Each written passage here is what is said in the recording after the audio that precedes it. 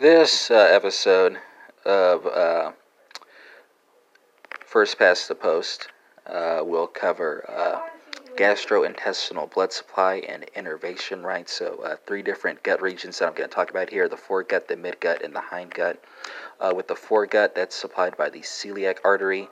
The vagus nerve provides parasympathetic innervation, and the vertebral level here is going to be T12 to L1.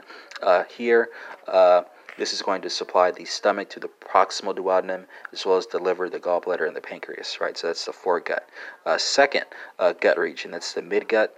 Here, the artery that's going to be relevant is going to be the superior mesenteric artery, right? The vagus nerve also provides parasympathetic innervation, and the vertebral level here is going to be at L1, right? This supplies the distal duodenum to the proximal two-thirds of the transverse colon. So that's the midgut. Final category, the hindgut. Here, the relevant artery is going to be the inferior mesenteric artery. The pelvic nerve, if I'm not mistaken, provides parasympathetic innervation.